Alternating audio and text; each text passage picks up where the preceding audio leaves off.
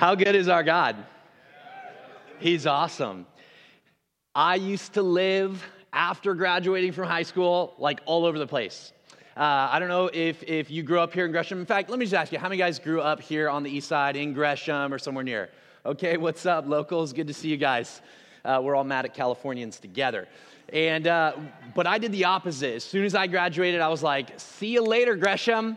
I am out. And so I moved all over the place. When I met my wife, we ended up getting married, and we lived out in like Oregon City, Milwaukee. Is anybody here from out there? No, okay, 3 of us. Sick. Well, good to see you. So we were all out there and everything. And when I lived out there, it kind of did this dynamic thing to me. Ultimately, we ended up moving back here to Gresham. And what I found was there was this thing I never noticed my entire life growing up. But all of a sudden, when we landed, when we kind of started moving our stuff, I literally remember the day we're like walking in Fairview or whatever. And my wife looks at me and she says, "Why is it so windy out here?" Like, what is going on? You guys know what I'm talking about. It's like, this is so windy. Like, is it like this all the time? And I'm feeling this wind like blow against me, and I'm like, oh. And for me, it was completely nostalgic. Like, all of a sudden, I realized I never noticed this before, but this is a very windy place. And ever since then, and so it was this interesting thing because I literally didn't realize that I'm like, there is this wind, and I'm looking back, I'm like, man, this is an experience. When you're walking around and there is this mysterious kind of force, right? And it's always moving. You can't see it, but it's blowing about, and you see its effects. You see the kind of leaves moving around, rustling and all of that stuff. You don't know where it's going, but it's there. And my entire life, I never noticed it. I just never realized, like, man, there is this force out there. There's this thing kind of stirring and moving about, and it feels so right to me that I didn't even realize that it was there. Listen, what I want you to see today is there is a power like that in the person of the Holy Spirit. And so many of you as Christians, you have grown up and maybe you believed on Jesus at 8 years old and they baptized you and all the things, but you've never realized the power that you have access to. You've never realized that there is this mysterious and beautiful force kind of moving and stirring and changing things in our actual lives. And for you, what I want you to do is wake up today to the reality and the power of the Holy Spirit. To feel this deep and kind of, spiritual nostalgia for something that you've always had, but you never realized the beauty of it. And for those of you who, like my wife, so to speak, didn't know that you had this thing out there, didn't know about this power, never felt it before, man, I want you to feel him for the first time today. I want you to know the power of the Holy Spirit, and that is who we're going to talk about today. You guys ready for a message on the Holy Spirit? We're going to talk about the Holy Spirit. And the reason why you're so excited is because he is the scariest member of the Trinity that no one wants to talk about. And so we're going to get into all the things. But let me, before we get into him and get all the controversy and all the excitement, all the beauty of who he is, let me just tell you the why. We have been going through the Wired series, right? And the whole idea of the Wired series is that you've been wired by God for some things, that you are actually called by God into an adventure with Jesus to make transformation in our city and all this stuff. But I want you to imagine this.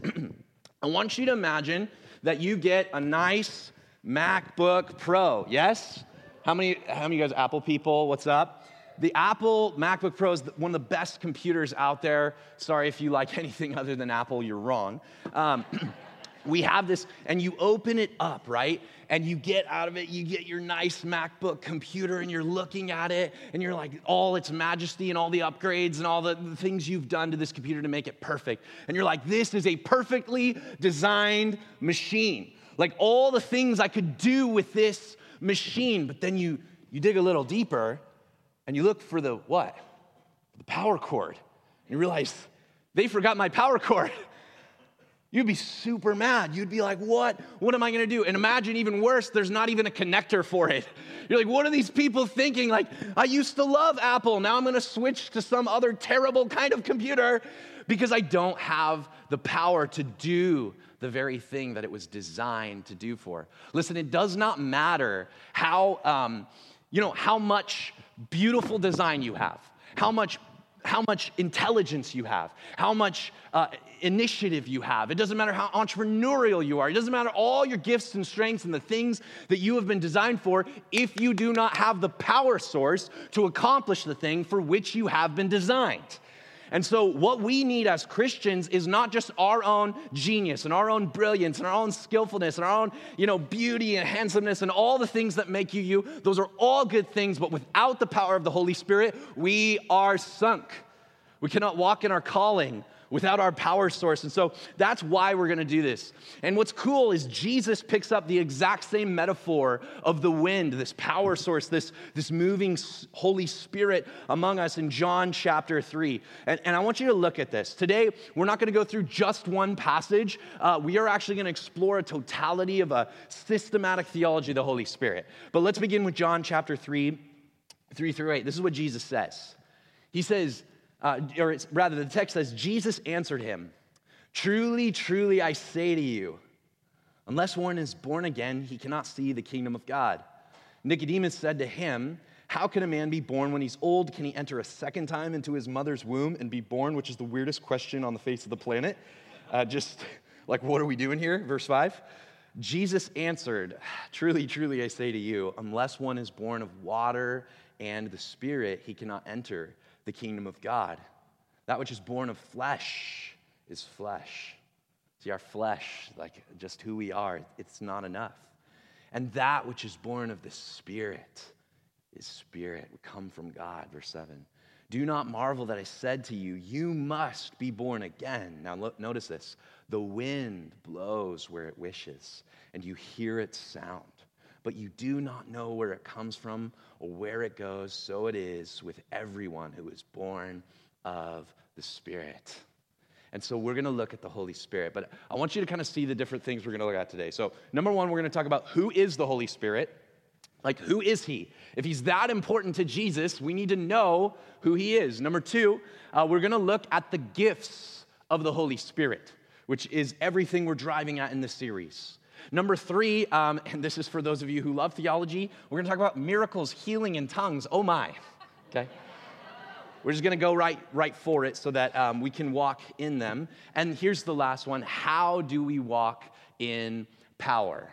Now, before I get myself in too much trouble, let's pray to the Holy Spirit and ask him for help. Father, Son, and Holy Spirit, we just ask for your near presence and power today.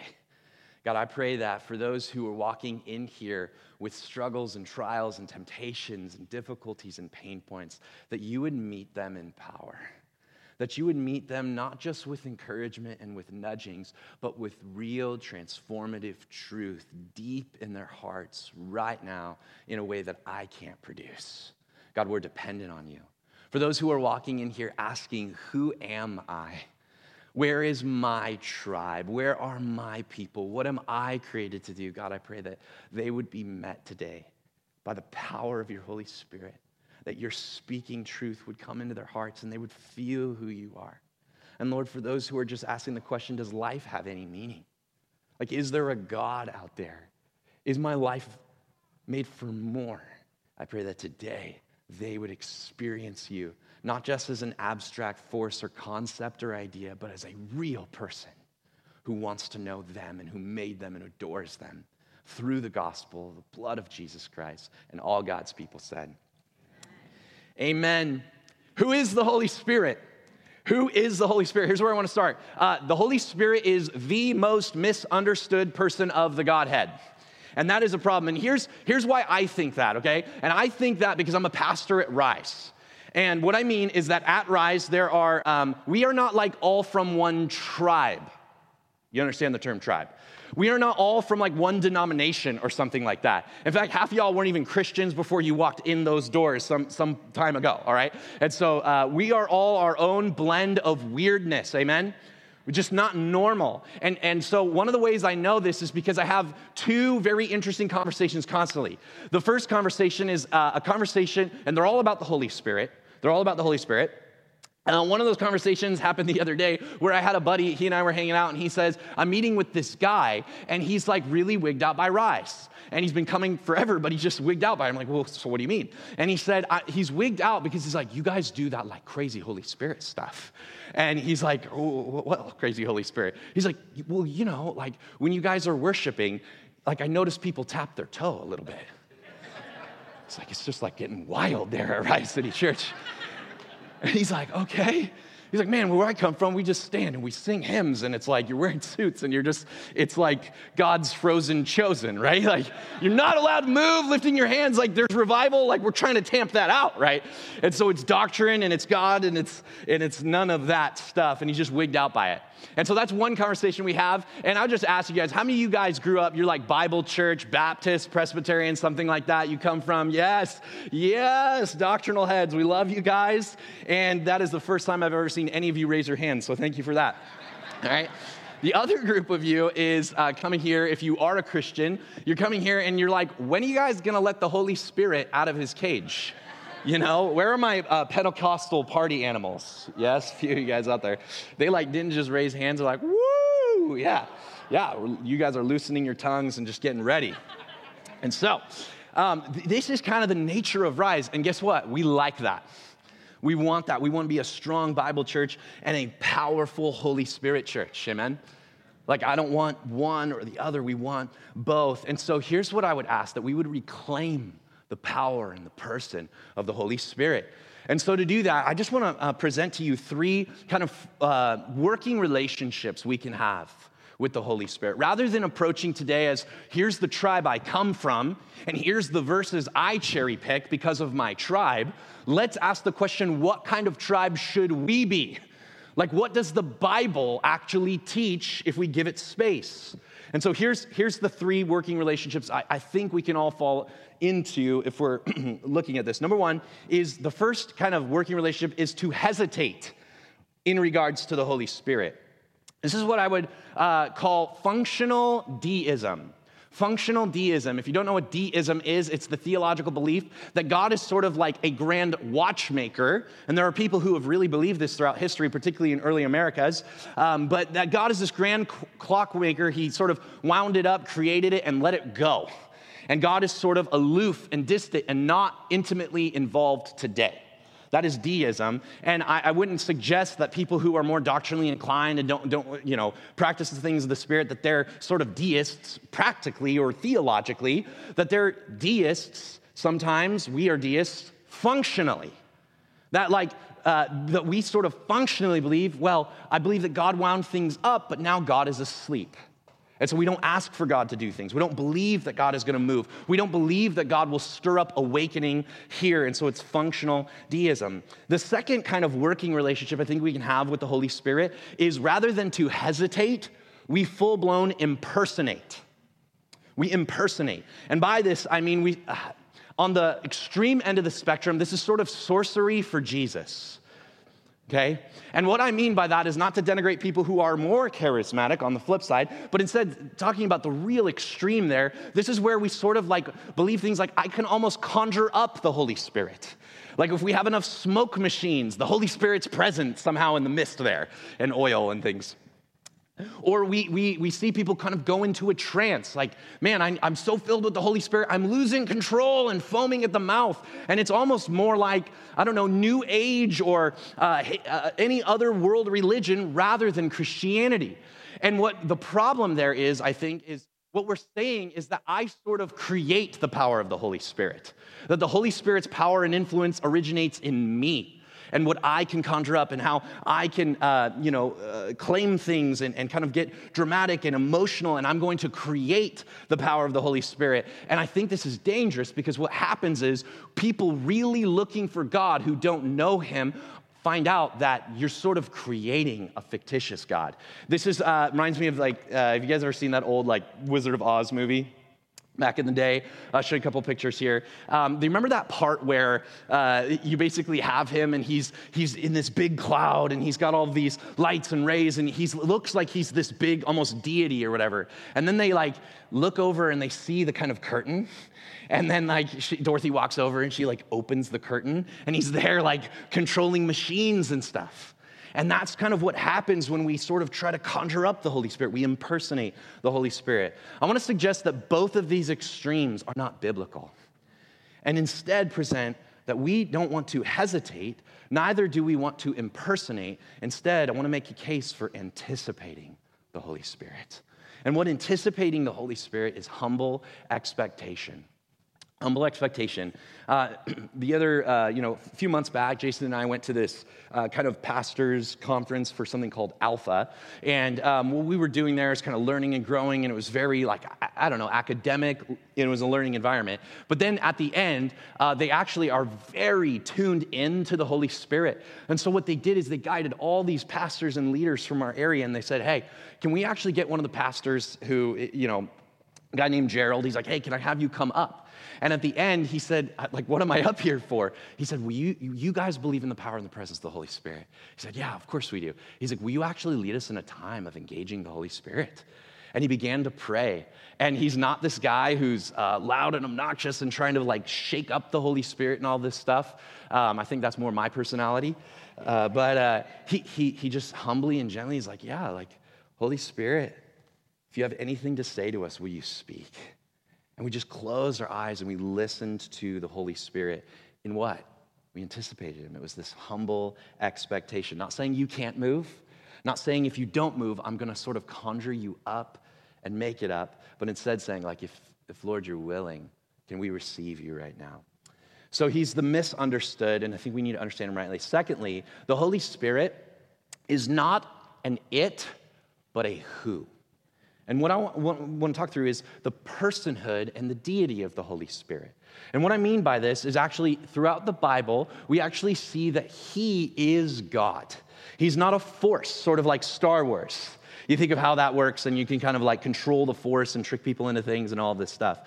No, he's not a force. He is a person and he is to be reverenced as God. And so just to look through this, he is a he, not an it. Actually in John 16, Jesus refers to the Holy Spirit with masculine personal pronouns. He calls him he, another helper, and he will show up. Secondly, he calls people to mission. We see that in Acts as he calls Saul and he says, hey, you and Barnabas are going to go out on mission. He has a will. He has intention for your life. Number 3, he chooses our gifts, that he actually decides stuff for you, that he empowers you and he gives you certain particular gifts. Number 4, he teaches and guides. If he were merely a force, he would not have a personality and an ability to interact with you on a personal level. But instead, he's constantly speaking to us. He's constantly engaging us, and he's talking to us through the Bible and through stirrings and so forth. Next one is that he can be grieved. Some people actually challenge this. Most of the cults challenge the idea of the Holy Spirit. I don't know if you know this, but Jehovah's Witnesses and Mormons, they say, well, no, the Holy Spirit's not a thing. And we say, yes, he is God because he can actually be grieved. If he were just a force, how could we grieve the Holy Spirit through our sin and brokenness? The next one is that he knows the mind of God. He has a relationship with God. He's not just the force of God, and many have argued for that. But no, he interacts with Jesus, and he knows Jesus' mind. He interacts with the Father, and he knows the Father's mind. Furthermore, he feels jealousy. That when we stray for him, or we sin against him, and we move away from him, he longs for us. He feels this jealous love towards us. And lastly, and there's many more we could go through, but lastly, for our purposes today, he can be blasphemed. If it was simply a person, he could be another deity or some other created being. But no, he is deity because Jesus warns that we don't want to blaspheme, which is to speak against God himself and to reject God himself. And Jesus would never have said that if the Holy Spirit weren't God. And R.C. Sproul writes, do you know who the Holy Spirit is? Do you understand the Holy Spirit in terms of personal relationship? Or does the Spirit remain a vague, misty, abstract concept or an elusive, amorphous force?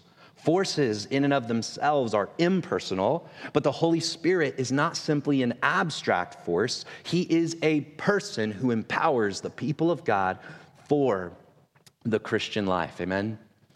And so let's now walk through if we were to just read the Bible and do literally what's called biblical theology, which is just following the story from Genesis to Revelation, what kind of things would emerge about the Holy Spirit?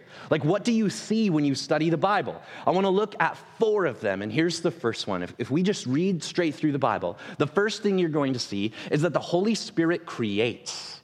That he is there in Genesis 1, and he is hovering over the water, and he creates all that we see. And so even if you are not a believer in here today, I want you to see this, that when you are walking around swimming through the molecules and the atoms of everyday life, and walking up to every person you meet, these are all things that were created by the Holy Spirit. And so in some sense, you already have a relationship with the Holy Spirit today. You don't know it yet, but he is there. He created everything you see. Furthermore, he gives life. And if you are breathing today, we know, especially from last week, that in Genesis 1, God, the Holy Spirit, God actually breathed life into our nostrils, which is a picture of the Holy Spirit coming in and filling our lungs and filling our souls. And so he's here, and he's with you, and he's in you, and he is the one who's allowing you to live and move and have your being. Furthermore, he animates. The words that describe the Holy Spirit in Greek and Hebrew actually are the same words for breath. That it's not just that he breathed in our nostrils as kind of this picture of the life that's inside of us, but he actually is the animating force of life. He is the wind, he is the breath, ruach or pneuma. These words that we use in the Bible, that they used in the Bible, actually mean those things. And so he is creative. And why that's so significant is because later on, we actually see that he makes us to be creative beings, to live and to do things in his will. Secondly, we see later on in the book of Samuel that he actually rushes upon and empowers kings. And so these are men who are getting called by God to actually step up and to lead God's people. Literally the same thing we are saying here in the Wired series, that you are called to step up and to lead God's people. The Holy Spirit comes and he rushes upon these kings, and he gives them new insight and new dynamism and new power for new leadership. And so he rushes upon kings. But we know that this power that they were filled with, Saul and David, these kings of the Old Testament, it was never as much as what we ultimately needed, because it was this temporary empowering. And so later on, when we get to the third one here in the New Testament, what we find is that the Holy Spirit actually comes and he breathes new life. He breathes new power, and he even writes scripture through people who are regenerated by his Spirit. And what we see is actually in the book of Acts, Acts chapter 2, is that the Holy Spirit had sort of been, in some sense, contained. He's everywhere, but his power was not yet unleashed and poured out upon the people of God. And so in Acts chapter 2, what we see is this phenomenal story where they're praying and they're seeking the face of God, and God shows up in power. They begin speaking in other languages, praising God in languages they did not know. All these people there for a holiday from all over the world begin hearing their own languages, and there's tongues of fire over their head, and a new power is unleashed on the church to accomplish ministry that they never could have accomplished, and we never could have accomplished on our own. I love theology. This is good stuff. And so he fills the church. And then furthermore, as you continue on in the New Testament and study the epistles, meaning the letters written by the different authors of the New Testament, what we see is that actually the Holy Spirit is given as the sign and seal of what's called the age to come. There is this age and there is the age to come. And in this age, it's marked by sin and brokenness and disease and the demonic and death. That's the world we live in. It's also called Fox News and CNN. Okay, so there you go. That's what it's called. This age, that pain, we see all of this stuff. But there is these echoes throughout Scripture and in the person and the teaching of Jesus that there is also the age to come. There's the age to come. I was talking to a guy yesterday, and he was sharing that he lost a man who was very dear and near to him. You know what? That man followed Jesus. And that man yesterday, after he died, he heard the phrase, "Well done, good and faithful servant." He entered into another age, and that age to come, that age that will break in and started to break in when Jesus came, and when he comes again, will come in full. That age is an age not marked by disease and death and demonic, but an age marked by joy and the power of the Holy Spirit. It's an age marked by life. It's an age marked by a resurrected life on a new earth with Jesus face to face. Now we see in part, but then we will see fully. And what the Holy Spirit does, and this is what Paul gets at in the New Testament. He says, look, the Holy Spirit came as a sign and a seal. He uses the term oftentimes of basically an inheritance or a guarantee of our inheritance, a deposit, some translations will say. Now, what do we mean by deposit? Well, the picture there is, how many of you guys have purchased a home before, or a car, or anything like that? When you purchased that, they expected 20% down, unless you did like an FHA or something like that, right? And you're like, working the system, and good for you, right? You're smart, we believe in you. But here's the deal. What is the whole point of a deposit? What you are saying there is, look, I'm giving you this 20% down to communicate to the lender that I'm actually good for the whole thing. That's what the Holy Spirit came to do. That the Holy Spirit is God's sign that the age to come, it's coming. And if you've ever struggled with the pain of this age, and man, like, why are things so broken? Why is my family struggling? Why do I hurt so deep down? Why aren't things the way they were? Or I wish things would come later on, and I'm anticipating, and there's this ache, right? But what God, the Holy Spirit, when you feel him, when you know him, when you walk with him, it's God communicating to you, listen, the age to come is coming. Here's a down payment. Here's a deposit. And I am good for the whole thing. I'm promised I'm coming back. And that's what his presence in our life. So when we see the Holy Spirit move, when we walk with the Holy Spirit, that is when we know for a fact that things are coming. Sometimes people ask me, hey, how do I know that this is all real? How do I have assurance that I'm actually saved? How do I know that Jesus really will come back? I long for that day, but how do I know that day is coming? Here's how you know. You walk in the power of the Holy Spirit. You actually know him. You walk with him. You have a daily relationship with him. And let me put this out there if you're not a Christian. You're saying, I'm skeptical of these things. Why don't you try it? Like, why don't you ask, Holy Spirit, if you're real, would you show me Jesus? Like, walk with me, show me that you're real. Be the deposit that crazy, little brown guy was talking about on Sunday, right? Like I want to try this out. Give it a try. Step into belief in the Holy Spirit and say, show me that you're real. And so what does it look like for us to walk in the power of the Holy Spirit? Well, I think it's actually in part, and what deals with this series is we actually walk in our gifts. And so now I want to talk about, because this is very significant, what are the gifts of the Holy Spirit? Well, here's a definition of the gifts of the Holy Spirit. Spiritual gifts are skills and abilities, both natural and supernatural, from God through you for the sanctification of the saved, the evangelization of the unsaved, and the glorification of King Jesus. That's good news. We think of gifts, and maybe you're from a tradition or a tribe of Christianity that's like, we don't talk about the gifts of the Holy Spirit. I'm saying the Bible comes in as like, I talk about the Holy Spirit, and I talk about the gifts of the Spirit. And that's because they're good things. And I want us to understand the spirit of the gifts before we just try to walk in the power of the gifts. Let me promise you something. We, as your leadership team at this church, aren't just like strategizing for how to take over Gresham and like win in marketing and like use free slave labor to do it. I am so serious, even as that's hilarious. That's not what I want for you. In fact, sometimes it's easier just to build a crowd than to invest in an army. But we have to invest in an army because God did it through Jesus. We don't get to not equip the saints with their gifts. And so why do we want you walking in your gifts? Not so that the name of Rise would be furthered or some logo would be out there and all that kind of stuff. We're doing this because this is for you, that God actually empowered you, and this is part of what it means to walk with Jesus. You are gifted, amen? You're gifted. And so what is the spirit of this? Well, let me walk through just real quickly a few common misconceptions about the gifts so we understand the spirit. Here's a few. Number one, to understand the gifts is to say, look, they are gifts given to me. That I was given the gift of preaching, that I was given the gift of leading Bible studies.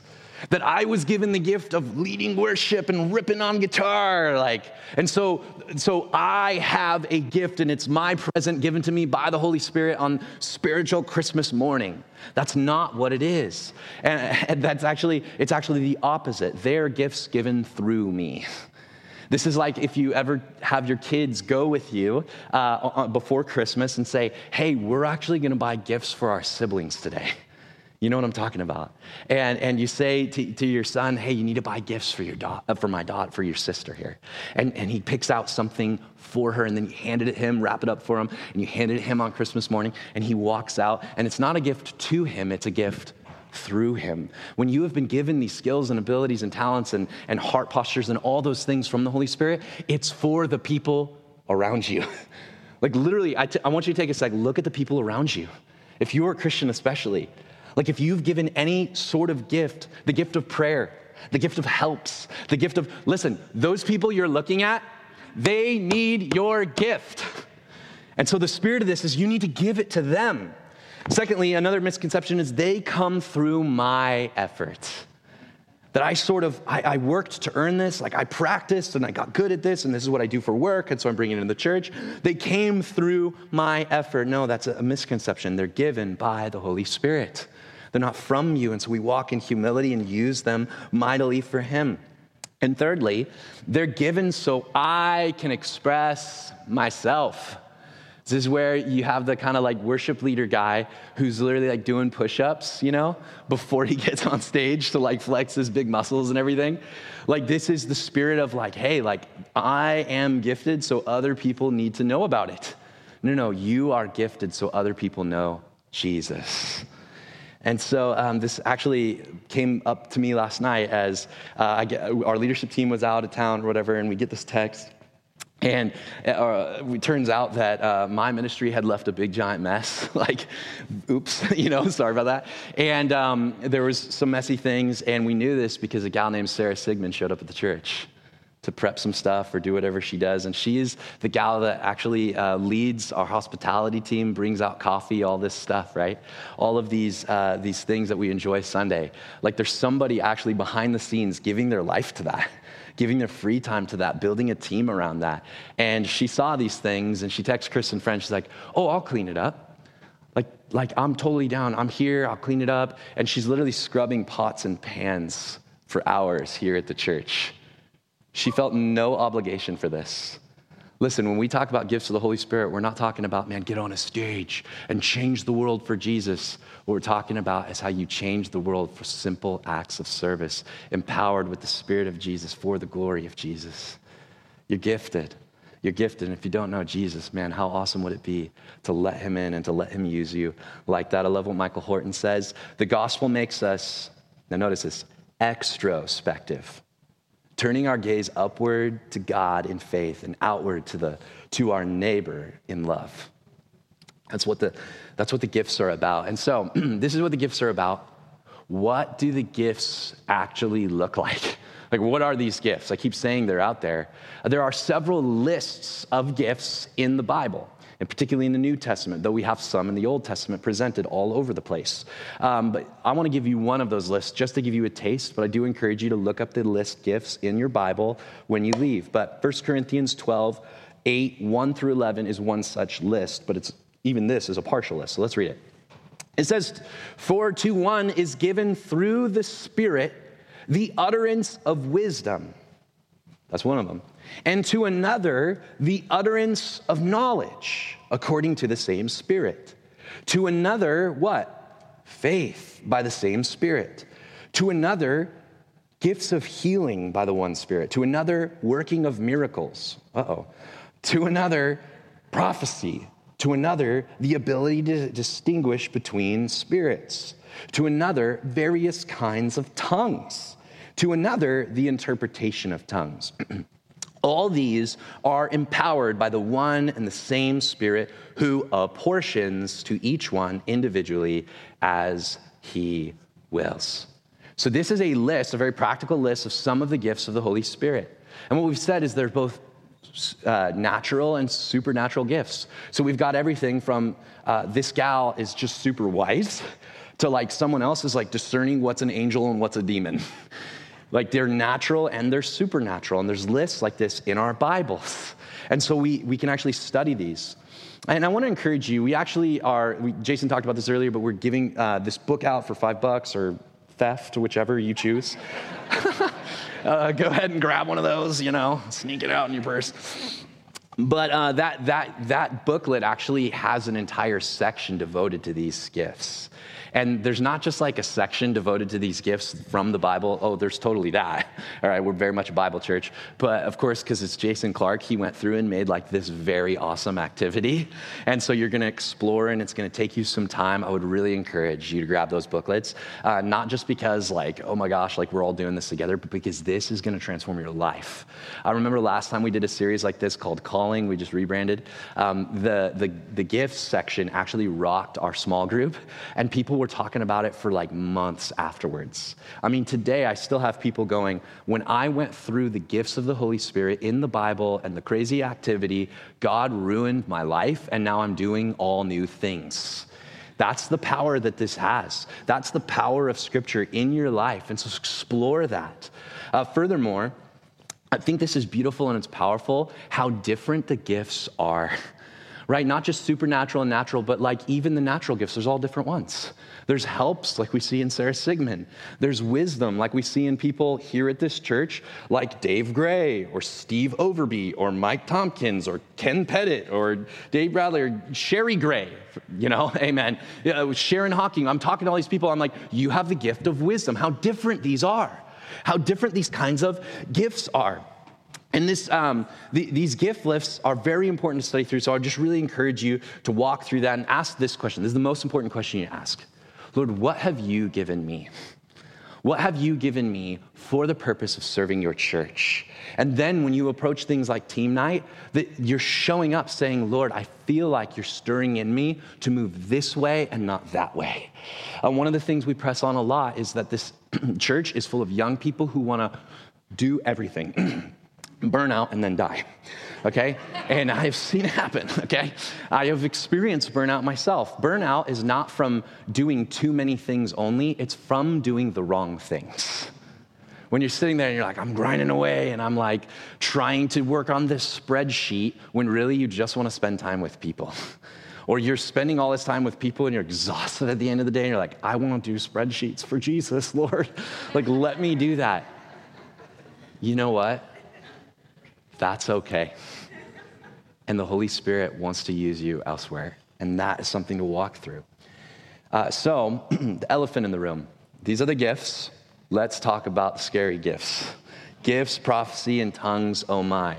I'm doing this now because I don't want to have 45 different emails tomorrow. Okay? What are the spiritual gifts? Well, there's natural and there's supernatural, and there's what some would call sign gifts. And these include things like miracles, tongues, and prophecy. And there is some debate in Christianity throughout the ages that says, like, are these things still around? Are these things still around? And part of why I want to address this is because some of you are going to get to the gifts list and read it in the Bible, and you're going to be like, holy moly, like, maybe I have one of these.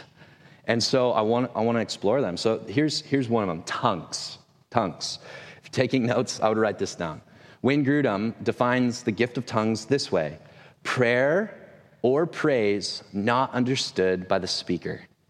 If you're new to Christianity, we are weirdos, okay?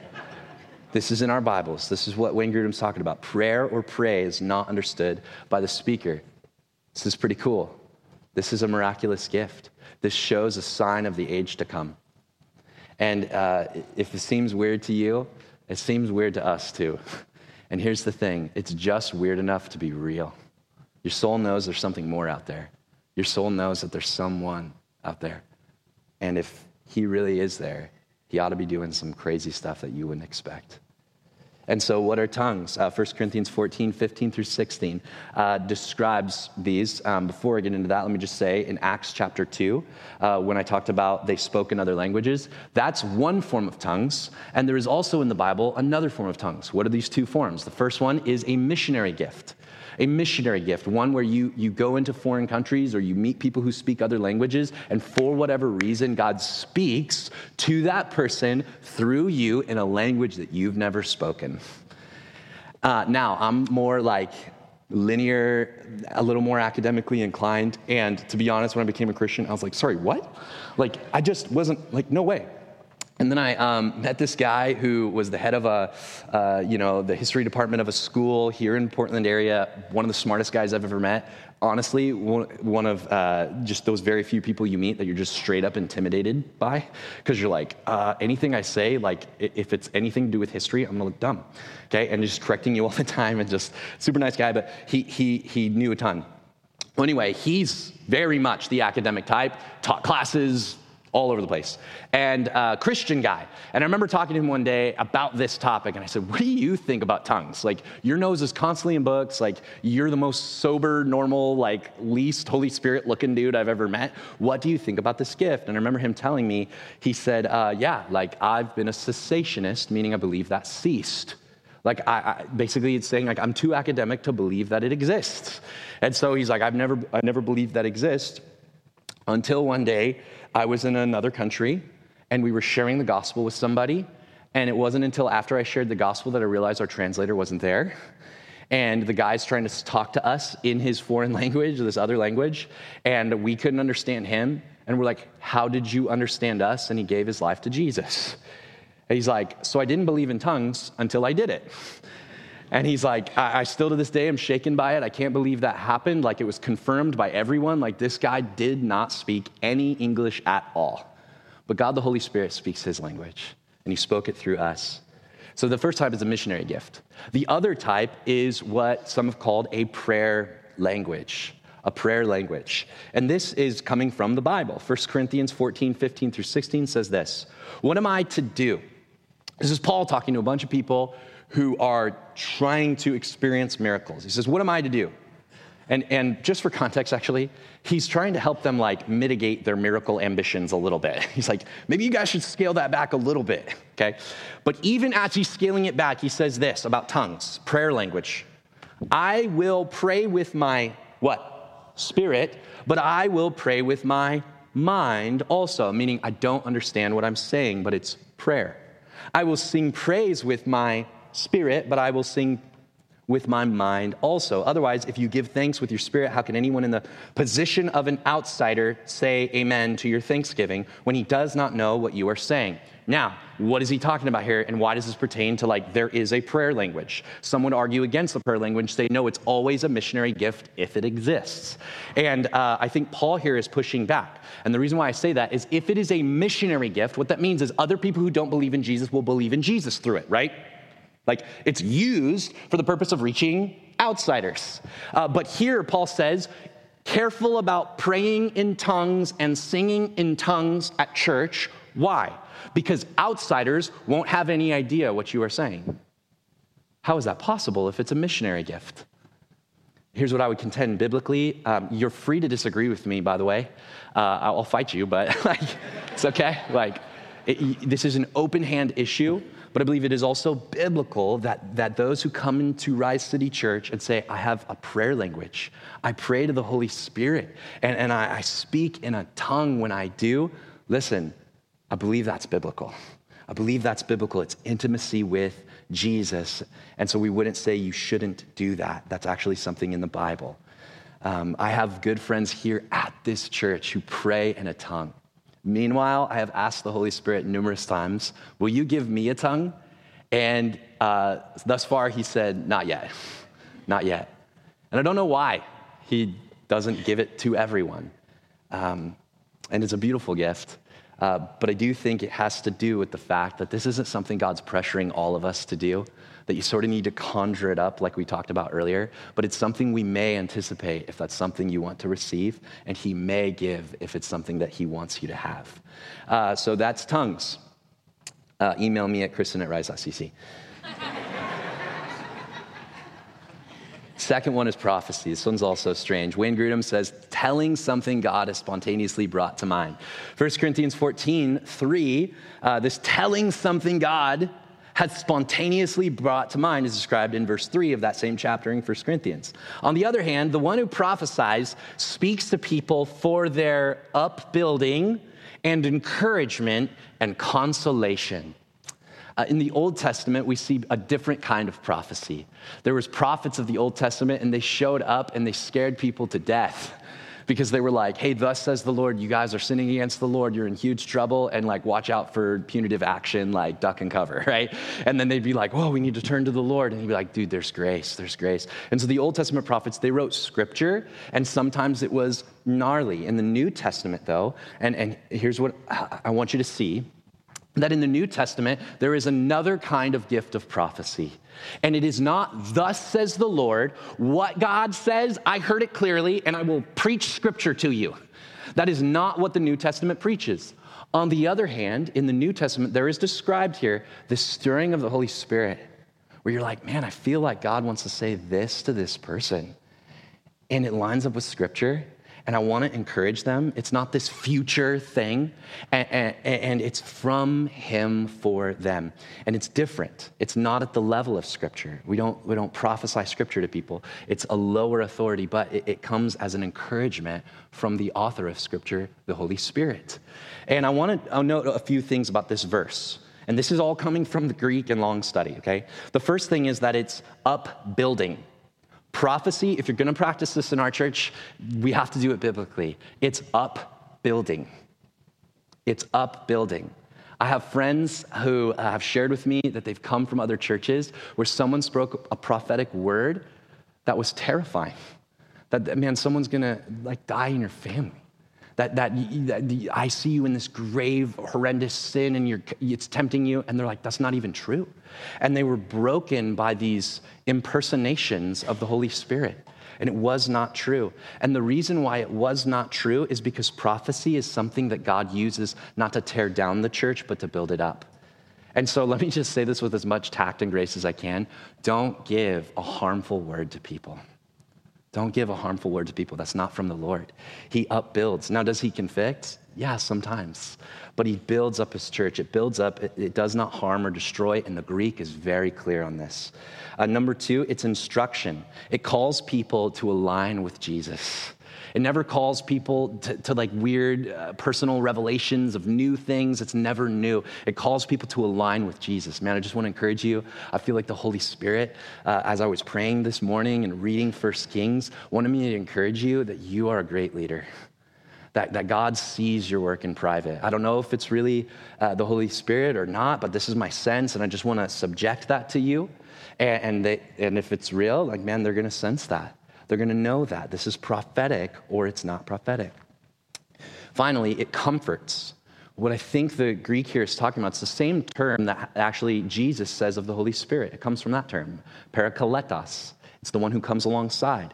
This is a prophetic word that comes alongside you for your encouragement towards Jesus. In other words, it reminds people of the finished work of Jesus. What's that? The gospel. And lastly, it's weighed. It's weighed. Actually, in 1 Corinthians 14, now in verse 29, he says that you are not to just take prophecy at face value, but you are constantly to weigh it, meaning put it on a scale, test it, see if it agrees with the Bible. And if it does not agree with the Bible, it actually is to be dismissed. Not in ruthlessness and like, you're dumb and like, don't ever prophesy again, like we're going to stone you, like don't do that. But it's like, hey, I don't know that this is it. I experienced this a couple weeks ago where my wife and I have shared that my son Remy, he struggles with his eye kind of turns inward, and we've been walking this process and stuff. And one of our great fears is that, man, will he be able to play sports? Will he be able to learn well? All of this stuff. And a woman came up this is a woman who is an entrepreneur. She's brilliant. She's bright. She's smart. She's a leader. And she comes up to my wife, Lindsay. They don't know each other super well. And she's like, hey, this might be a little weird, but it doesn't happen often. But I feel like the Holy Spirit stirred in me something this week that I got to share with you. And she's like, okay, like, what is it? And she's like, I just want you to like test this, but I'm going to pray for you. And she sat there and she prayed over my wife and shared this prophetic word until my wife was in tears. And we've been clinging to that prophetic word. And I would just invite you, if you want to do this in a healthy way and you believe you have this gift, if you don't have this gift, don't force it. But if you believe you have this gift, I think this is something that can breathe life into our church. And so lastly, how do we apply this? How do I walk in power? Well, here's the deal. I've talked about these extraordinary gifts. You need extraordinary power for ordinary work. There's this part in Exodus where God, the Holy Spirit, actually breathes into some of the followers of God, and he breathes into them other kinds of gifts. And those gifts are specifically for craftsmanship in the temple. Why is that significant? Because everybody thinks that the Holy Spirit shows up and prophesies through people and works miracles and heals people and people are getting up. And sometimes he does that. But the Holy Spirit also shows up when you show up at the office at 6 a.m. to do your everyday work. And so ultimately, what I want you to take away is that we are empowered by the Holy Spirit, not just for the extraordinary, but for ordinary work, for ordinary stuff. And I'll just show you this thing I got this week. I was looking for a new Bible, and I found this Bible right here. It's made by Crossway, and it's part of this artistry series. And can you guys see this? It's like fire, isn't it? What is this thing? It's so cool. And it's this art. And all over is this art by a designer who's not a biblical theologian, but he's a designer. He's a designer. He's an artist. He draws. He has done work for Facebook and Sony. And then Crossway saw his work and said, hey, what if you used your everyday skill and you actually wrapped God's word in the beauty of your artistry? Listen, we are everyday people. Ordinary people working ordinary jobs, doing ordinary things in the everyday stuff of life. And what you need is you need to catch a vision for the Holy Spirit being breathed into you, breathing life in and through you to wrap the beauty of all that God's done in the gospel, in the everyday work of your life so that his majesty might ultimately show. Amen.